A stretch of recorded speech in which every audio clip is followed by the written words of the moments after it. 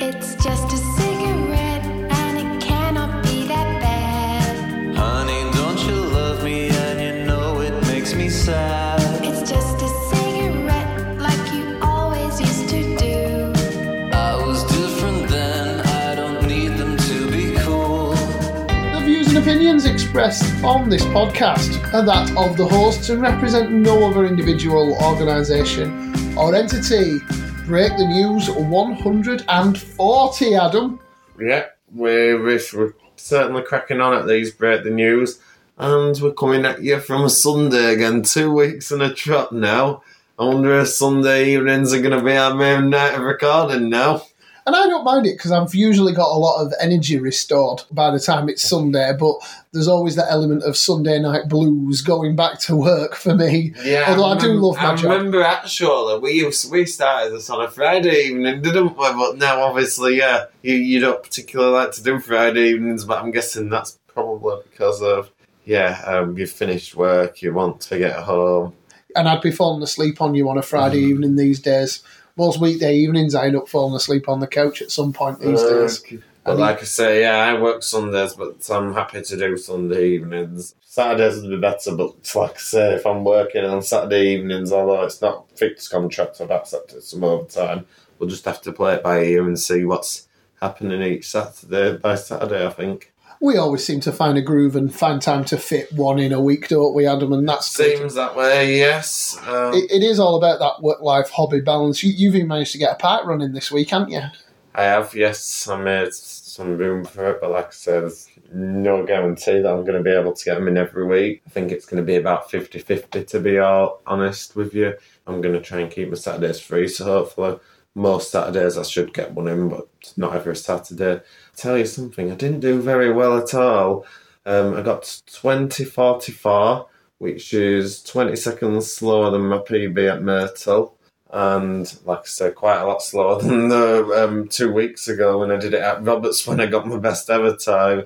So I was very disappointed with that, but like I said, I've been working and managed to eat many proper meals. I've done slightly less running as well, because I've been busy, not being able to sleep as much either, so all of that has a knock-on effect. So I do think that my running's going to get worse and worse now, probably reached a peak, and then it's going to collapse. But like I say, it all depends on how long I can stay in a job for.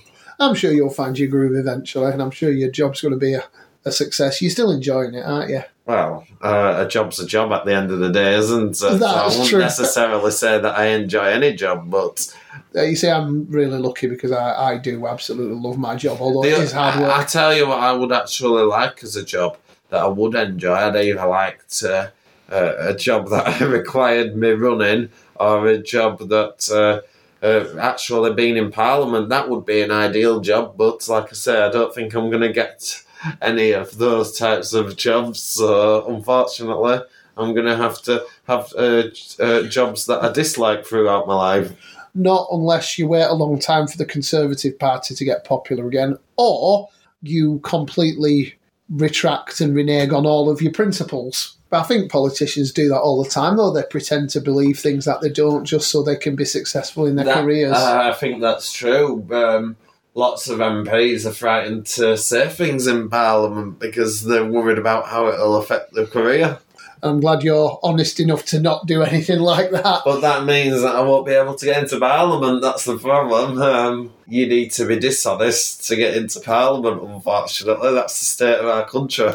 That's how we've ended up in the situation we're in at the moment. Things are still looking pretty grim this side of 2024, but thank you for listening to us on this, the 28th of January 2024. If you do want to be part of the conversation, you can email us at breakthenewspod@gmail.com. We would love to hear from you. We've chosen some of the lighter stories to go with this week, I think. But your lead story is actually one that I've not heard on the news myself, so I'm going to learn this as well. So at least we've gone off the beaten track a little bit. So several countries, including the UK, have suspended funding for the UN Agency for Palestinian Refugees, UNRWA.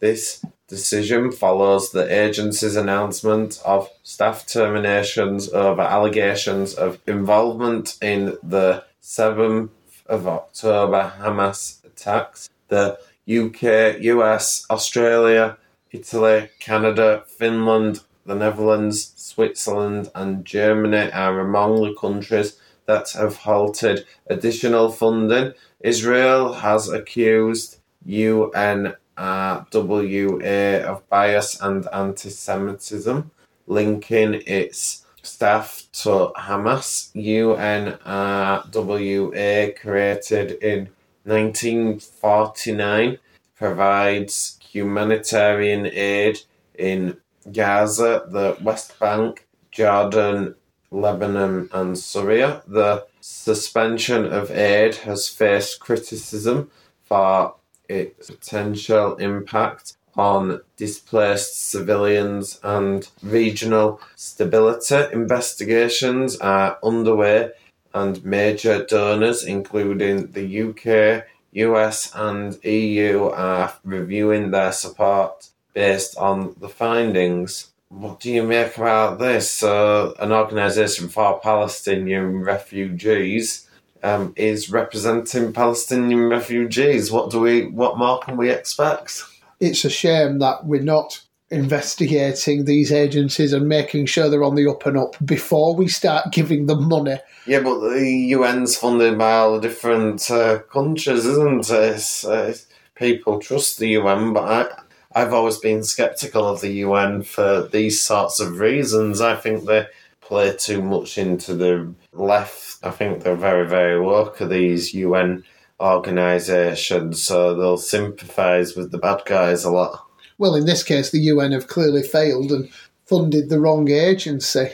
And it probably won't be the last time they make a... But this is a UN agency. This is a specific UN agency. So should we maybe stop funding the UN as well if the UN are supporting agencies like this? I suppose members of the UN, like us, should hold the organisation as a whole accountable.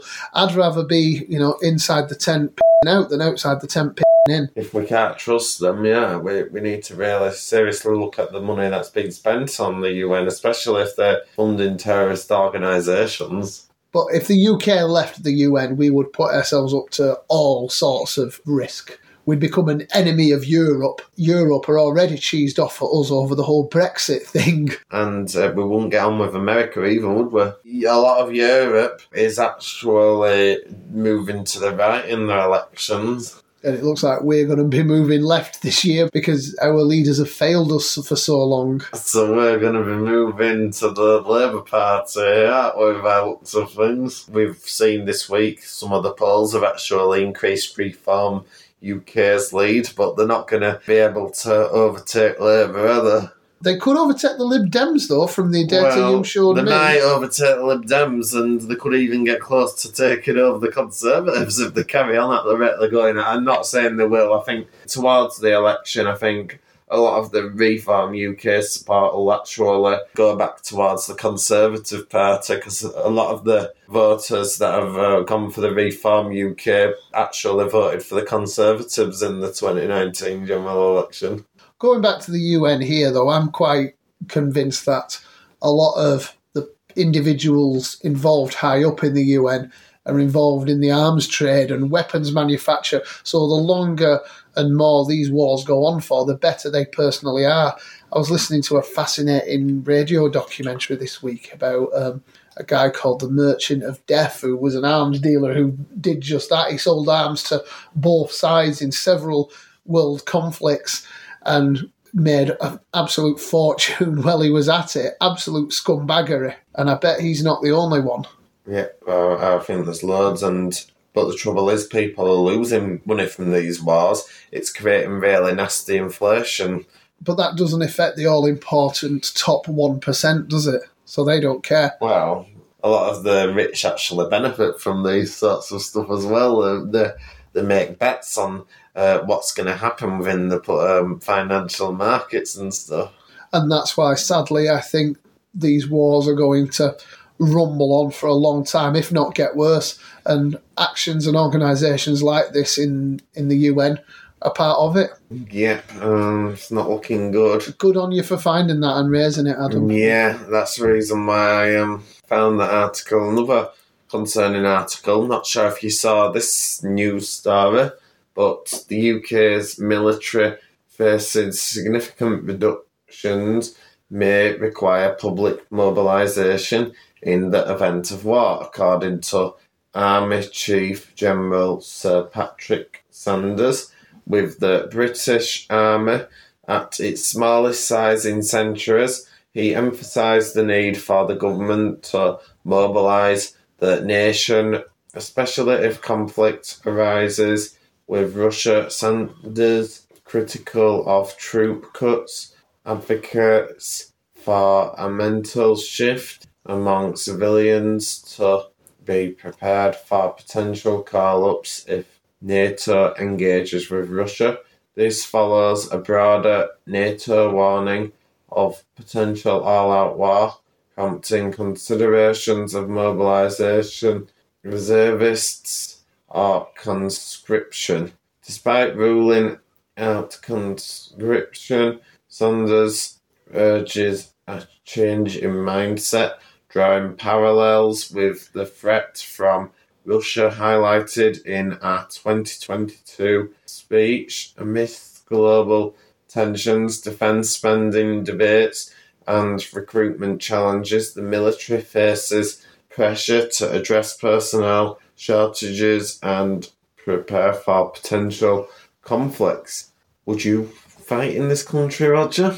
Do you mean for this country? Yeah. Would I chuff? I'm happy to speak out for this country and defend this country, not physically, and work for the good of this country, but I'm not going out killing people. Not a chance. No, and for the stuff that the country's doing, and I've seen how corrupt the country has been, I don't think there's really much to defend, is there, really? Why would you go and defend something that you don't solely believe in? Well, it's not so much that either, it's just the fact that I would be a totally useless soldier as well. I would be utterly frightened.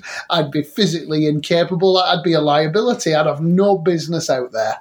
Yeah, and I'm not trained. I may be able to run quite fast away from stuff, although most of it's on machinery, and I'm not very strong.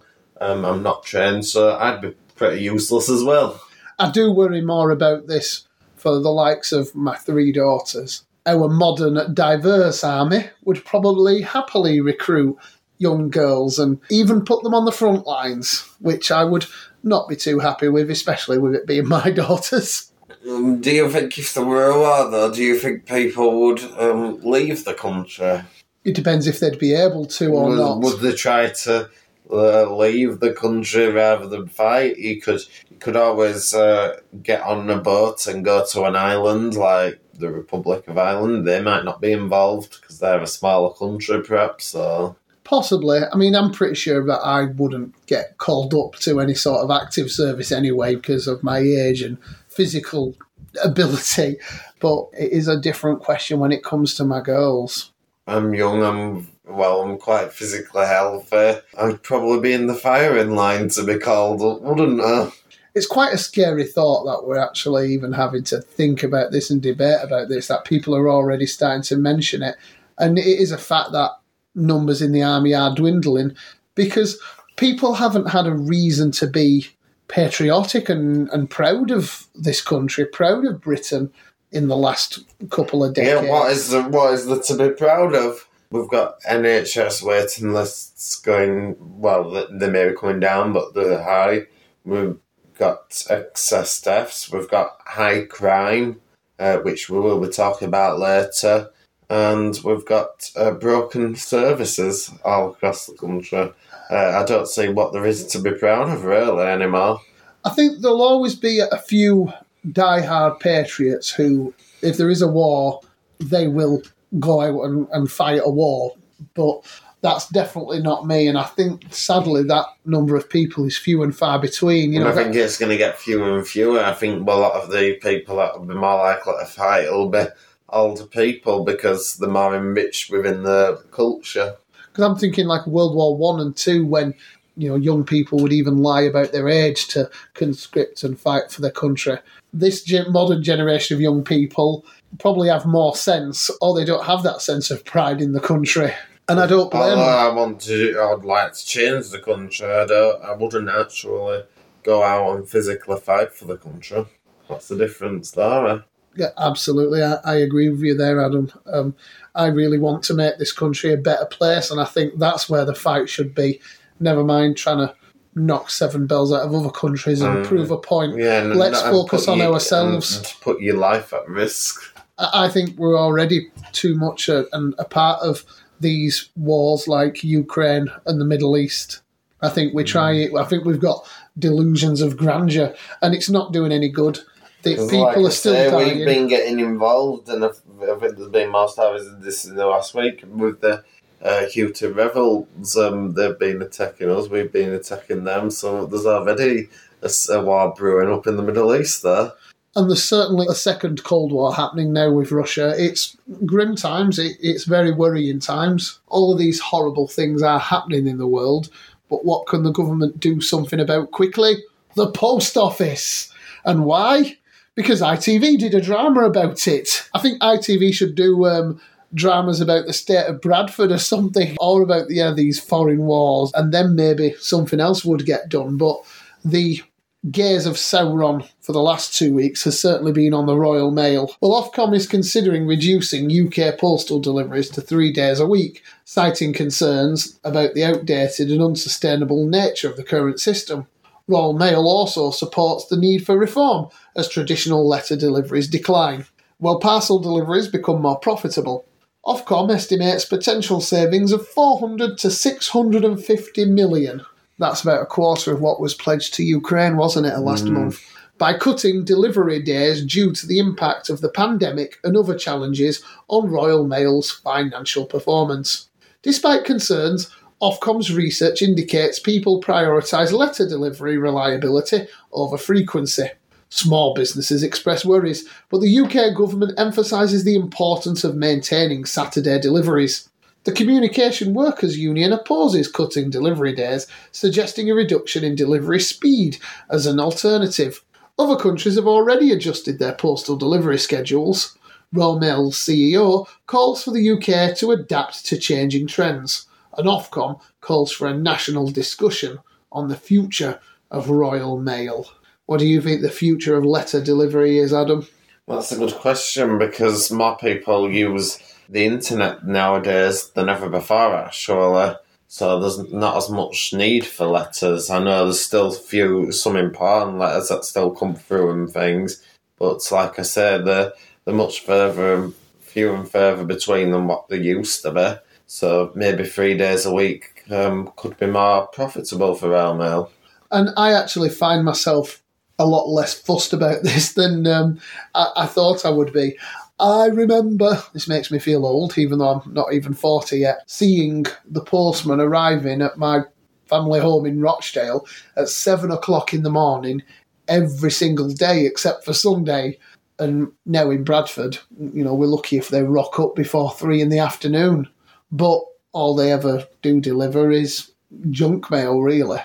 Even now, our bills are all online now. A lot of stuff are, yeah. That's the thing. So there's a lot less letters. So it's not exactly the most feasible thing to be doing. And anyway, even though they're not supposed to be, parcels do appear to be taking priority. If you get a letter, sometimes it comes days after when it was supposed to arrive.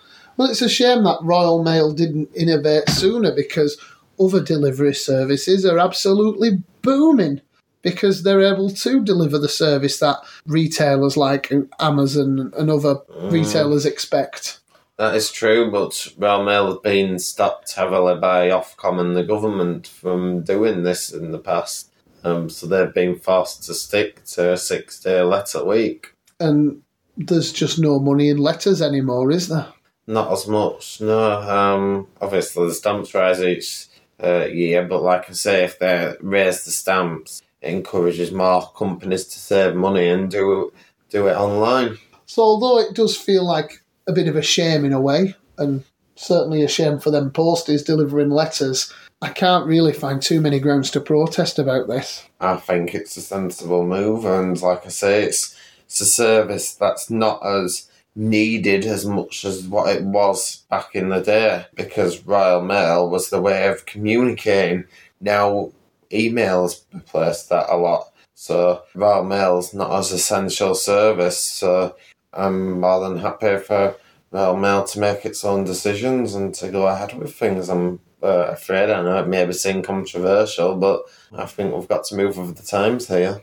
I do worry for the future of Royal Mail and the Post Office, actually, because these institutions just seem to be going down and down and down and not keeping up with the times. I think that's because they're heavily regulated, isn't it? It's like Ofcom that regulates Royal Mail, and regulation does not always make companies the best, does it? Especially not when they're regulated by a government like ours. It's a shame. I hope Royal Mail can find a way to recover, but I can't see it. I can't be hopeful about that one. No, but I think if they were going to reduce it to 5 or even 3 days a week, I think the government will step in, because there are a lot of older people who are generally more conservative voters who rely a lot more on mail because they prefer things to be physical rather than digital. So I do see that they won't want Royal Mail to be reducing its service, especially not just before an election. But our government don't seem to be able to achieve anything quickly unless ITV make a drama about it. That's true, yes, which they did. They made a massive drama about the Post Office, and it sounds like things are happening there now, but like I say, still the victims of that scandal have not been correctly compensated, have they? No, but it should happen a lot quicker now.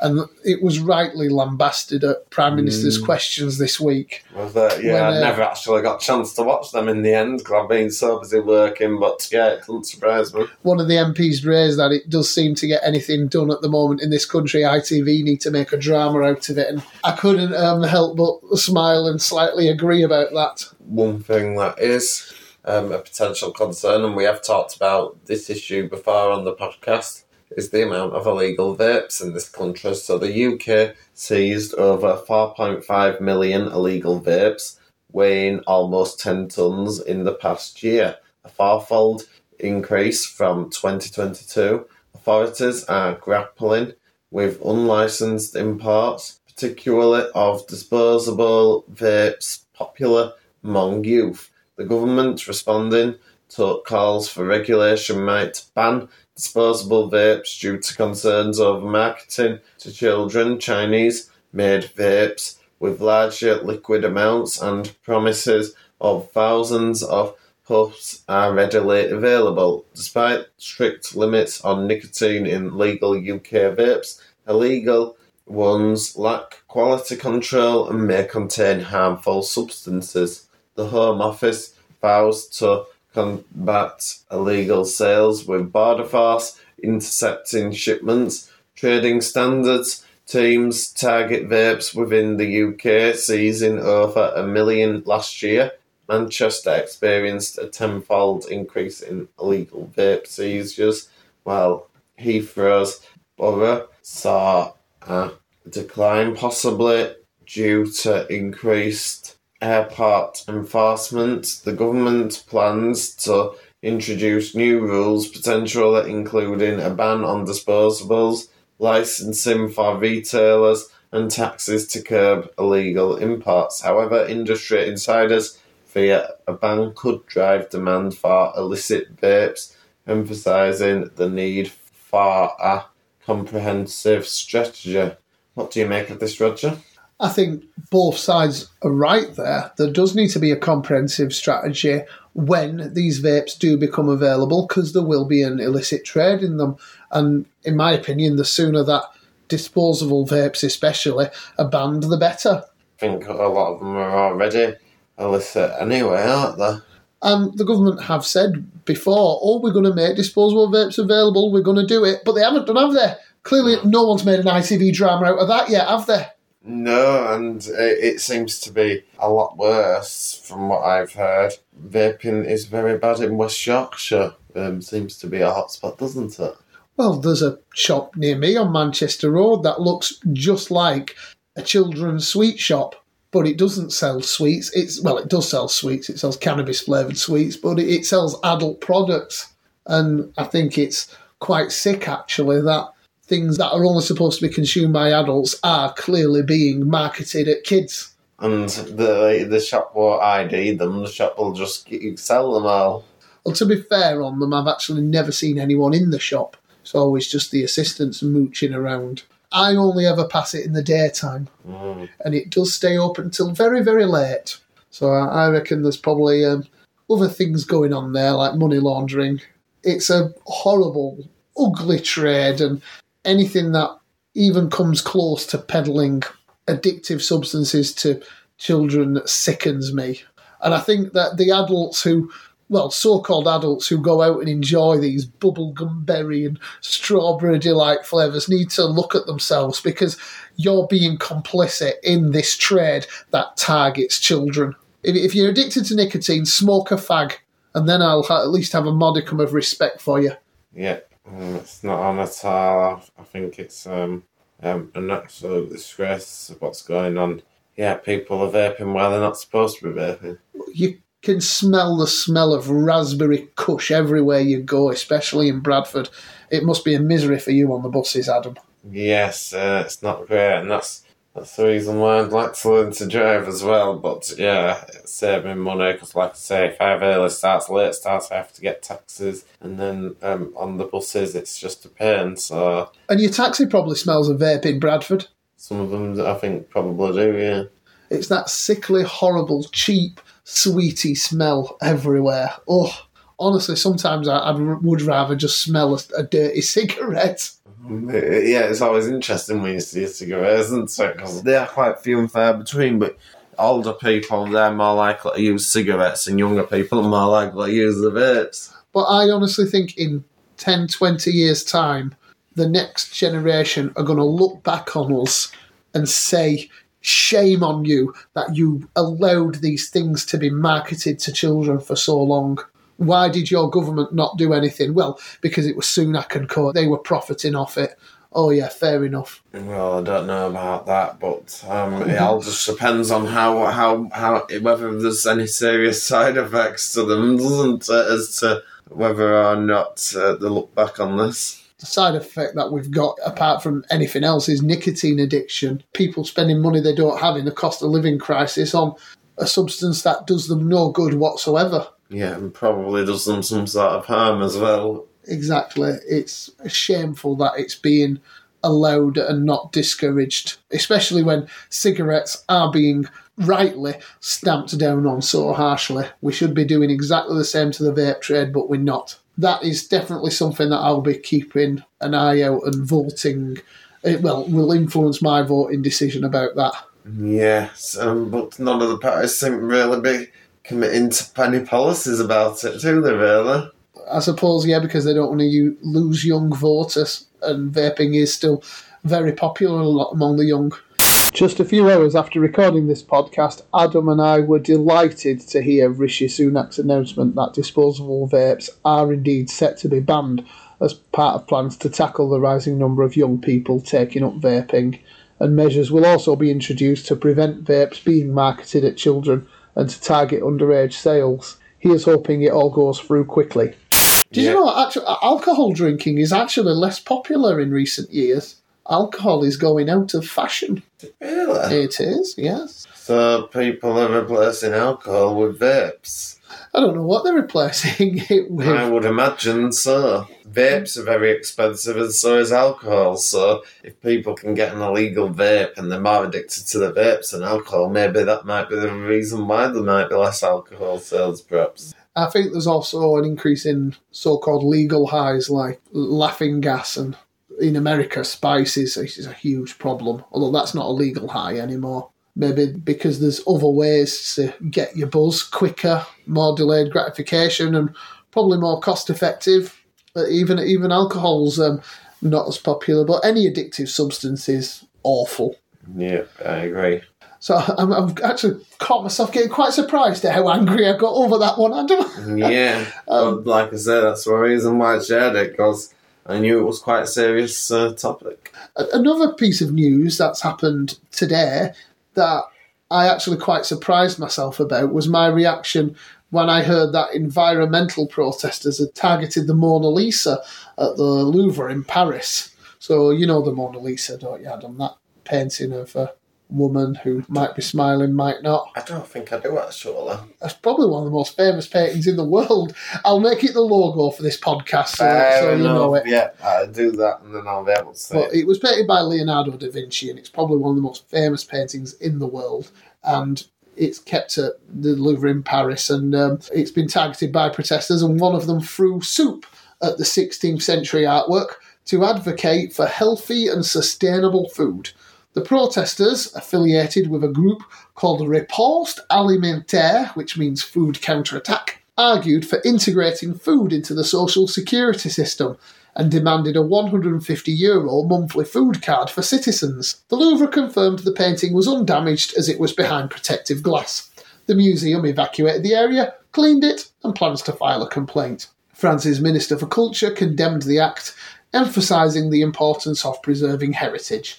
This incident follows previous acts of vandalism on the Mona Lisa.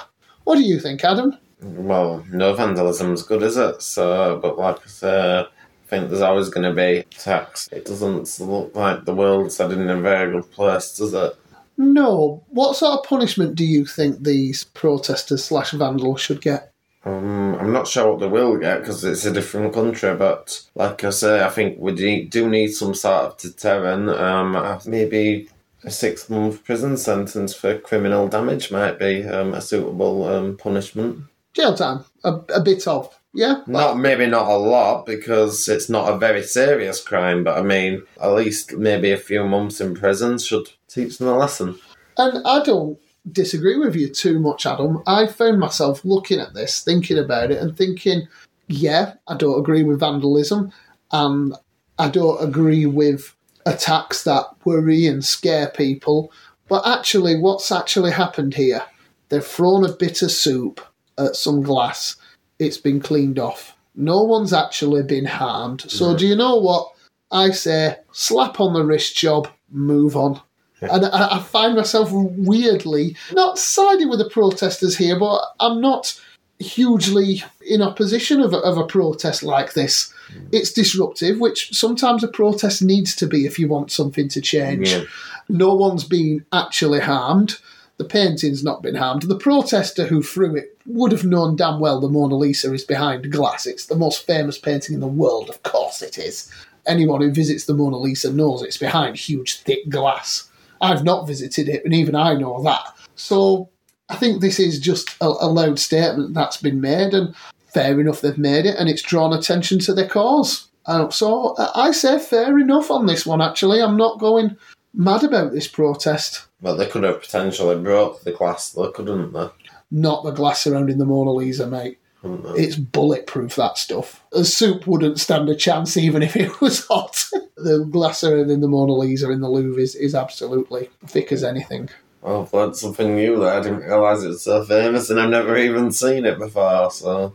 Oh, well, absolutely. And you'll be able to see it in the artwork of this podcast. Yeah. I'm sure you'll The thing that I do know about Paris, the thing that I have seen a lot, is the Eiffel Tower.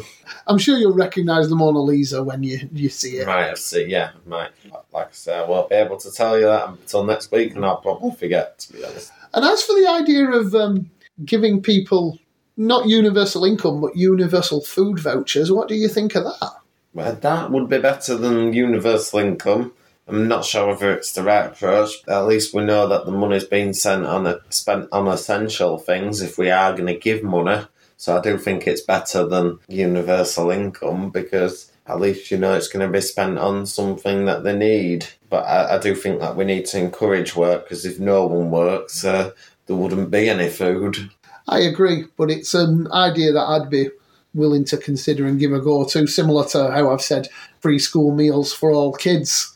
But we have to be careful not to be in a nanny state. Anyway, this is a French problem for the French, but in terms of this protest, I won't go so far as saying good on them, but I will say fair play. Okay, fair enough. The last news story we've got to share is another one to do with culture and art, and it's our city of culture. And at the end of our last podcast, I did talk about Bradford Live and about the stellar opening acts that the venue had announced, an ABBA tribute band. But this week, probably due to the reaction about it, there has been a bit of a backpedaling because the first acts announced for Bradford Live are not the opening acts, councillors have been told. Earlier this month, the NEC group finally made the first announcements regarding acts that will be playing in the 3,800 capacity music venue in the city centre due to open this autumn. They included ABBA tribute, Thank You for the Music, and another tribute act, Legend, the music of Bob Marley. Although both are highly regarded acts, many in Bradford were disappointed that the first announcement for the venue, which has been in the planning stages for years, were tribute acts. This concern was seemingly addressed at the meeting of Bradford Council on Tuesday. In a question asking for an update on Bradford Live, the council's executive responded, "The various works to redevelop the venue are going well. The venue is scheduled to open in the autumn, although the exact date has yet to be confirmed. The project celebrated a significant milestone last week as the first shows of the launch season were announced by the NEC Group. We understand that while these may be the first shows announced, they are not the opening acts. And over the coming weeks and months, many more events will be announced, including original artists and shows. This is an extremely exciting time for the district, and like everyone else, we're eagerly awaiting the next announcements." Do you think all the roadworks and fuss are going to be worth it, Adam? Not really, no. From what I've seen and my experiences, people go for the nights out in towns and cities around Bradford rather than actually in Bradford, don't they? So are you not putting in much hope that, apart from these tribute bands, they're going to announce some decent shows to happen at this Bradford Live? Well, they might manage to get one or two, but it's going to, they're probably going to find it tricky. And like I say, if they talk about original, it might be original bands that are not very big. It might be Adam and Roger Break the News live recording session. Come on down to Bradford Live. Doubt it'll be that. Hey, Bradford Live, if you do want to book us, we're available. breakthenewspod@gmail.com. Drop me a line. Hey, we're nearly up to 650 downloads on this thing. They'll probably have some young band members who are trying to become radio presenters and stuff at VCV down there. I could whip out my ukulele. I hope they do manage to get something good, but I am worried. Bradford has so many really good live venues, but it just can't get the acts. I mean, Bradford Playhouse is beautiful, St George's Hall, and the Alhambra. We have a stadium in Odsall that we can't ever fill. I can't see a big future for this, and it's a shame because I do wish it would do well. But yeah, you've got loads of space near your house. You have an old swimming pool, you've got an Odsall stadium, but none of them are being used properly. None of them being used at all, really. The stadium and rugby ground was actually quite busy this weekend because Bradford faced Leeds, Bradford Bulls against Leeds, and actually Bradford thrashed Leeds, so it was quite a cheerful day around my area on Saturday. Could you hear it from your house? Yeah, I can always hear it from my house when they do Speedway, but the rugby games aren't usually busy unless it's against Halifax or Leeds or Huddersfield, one of the local... Yeah, because it's literally just round the corner from your house, isn't it? So you'll be able to hear all cheering. It is, but unless it's a local match, it's not really a factor. Which is a shame, but that's the state of sport in Bradford and rugby league in general, I think. But Bradford Live at the moment does not look as if it's going to be the jewel in the crown that certainly the council are hoping it will be. I really hope that we can have a pleasant surprise and get some amazing opening acts announced for there. But if they're going to be in the same league as ABBA and Bob Marley tribute bands, then I've not got much hope. No.